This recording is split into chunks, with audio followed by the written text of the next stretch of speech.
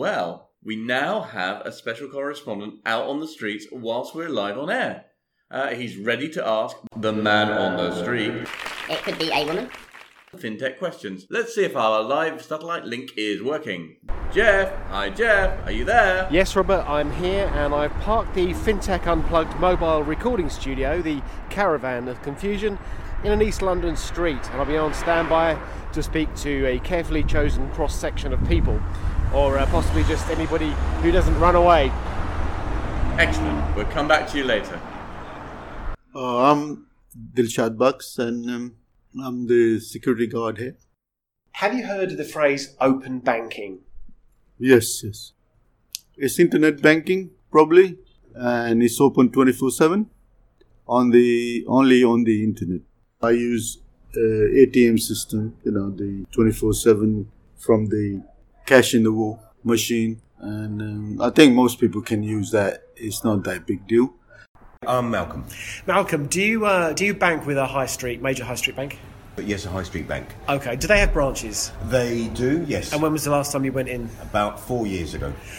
Have you looked at some of these other banks that don't have branches, that do everything online? I have looked at them.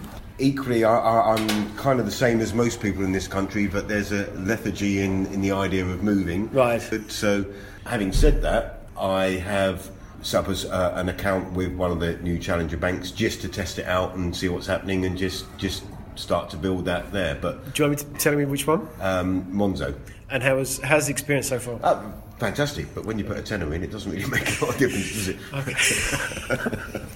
Hi, my name's Lucy. Lucy, so when was the last time you went into a bank branch? It was about a couple of weeks ago. And why did you go in? I had put my bank card into the ATM inside of the bank, and the ATM had actually swallowed my card. So I then left the bank, realised I didn't have my payment card, ran back, very worried, spoke to one representative who then put me to someone else further at the reception desk. That person then asked another person to go and find the card, and it was quite frustrating because it didn't feel like it was a priority to them. Right. Are you thinking about changing your bank? I'm actually currently in the process of signing up with the more modernised bank, where I'm considering to put my full salary.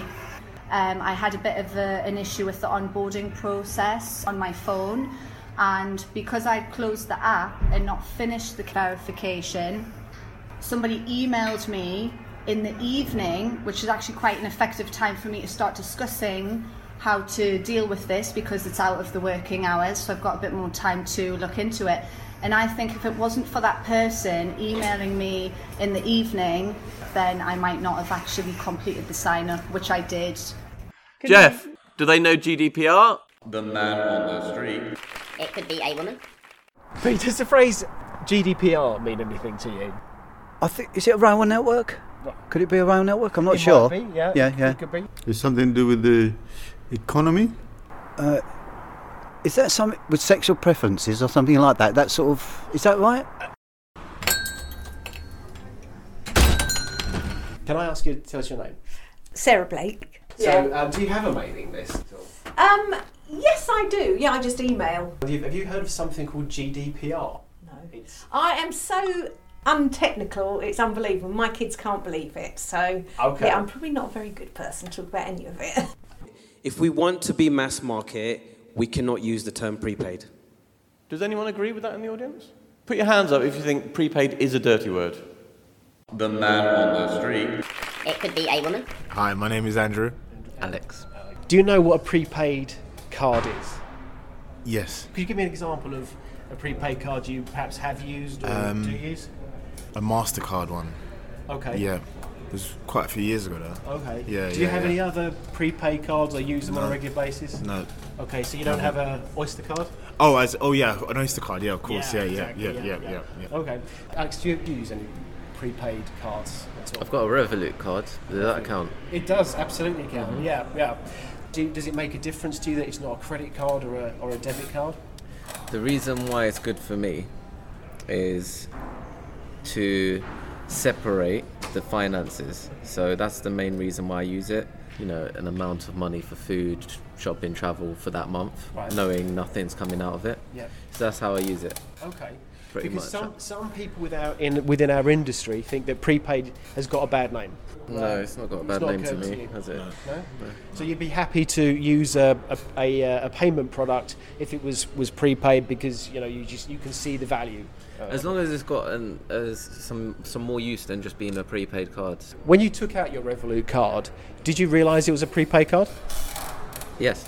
Okay. I guess so.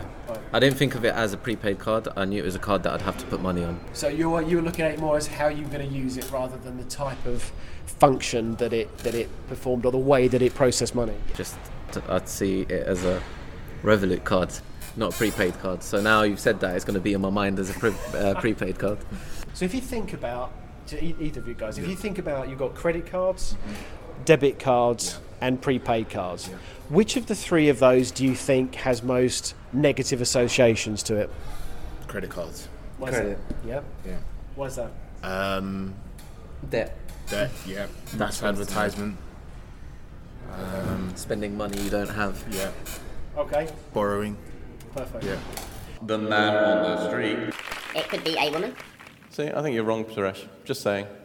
I think prepaid is a good word. He's I not a still lawyer like it. anymore, guys. He's not a lawyer. What do Yeah. you know about Bitcoin? What's I mean, I know it's been banned from so many countries, and it doesn't make sense, this because you can't handle. It's not physical, basically.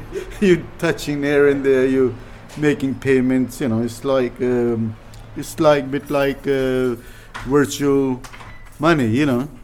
Which you can't see. You can't handle. You can see it, but it's like in the air, isn't it? Some people say it's a bit dodgy, It could come about a time, like because we are into internet, and all that, it will be possible to use this Bitcoin as a money source instead of having cash. So can you foresee a time when you might be paid in Bitcoin?